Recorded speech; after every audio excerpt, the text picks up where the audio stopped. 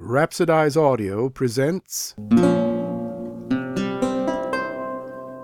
The Owl Critic by James T. Fields. Performed by Winston Tharp. Who stuffed that white owl? No one spoke in the shop.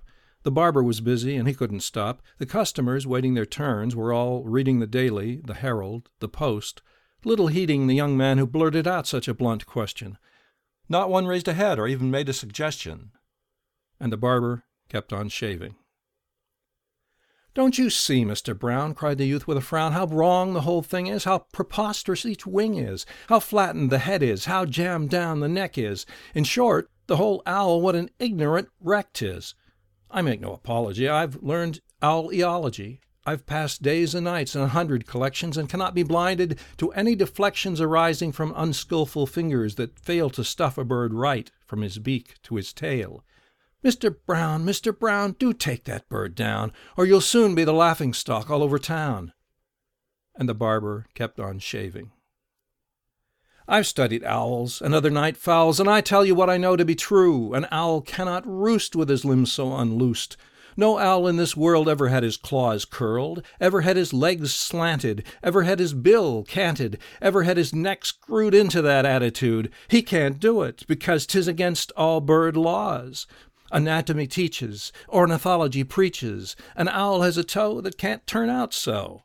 I've made the white owl my study for years, and to see such a job almost moves me to tears. Mr. Brown, I'm amazed you should be so gone crazed as to put up a bird in that posture absurd. To look at that owl really brings on a dizziness. The man who stuffed him don't half know his business." And the barber kept on shaving. "Examine those eyes. I'm filled with surprise taxidermists should pass off on you such poor glass. So unnatural they seem they'd make Audubon scream, and John Burroughs laugh to encounter such chaff. Do take that bird down. Have him stuffed again, Brown." And the barber kept on shaving. "With some sawdust and bark, I could stuff in the dark an owl better than that. I could make an old hat look more like an owl than that horrid fowl, stuck up there so stiff like a side of coarse leather.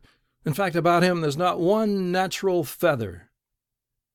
Just then, with a wink and a sly normal lurch, the owl, very gravely, got down from his perch, walked round, and regarded his fault-finding critic, who thought he was stuffed, with a glance analytic, and then fairly hooted, as if he should say, "Your learning's at fault this time anyway. Don't waste it again on a live bird, I pray. I'm an owl. You're another. Sir Critic, good day." And the barber kept on shaving.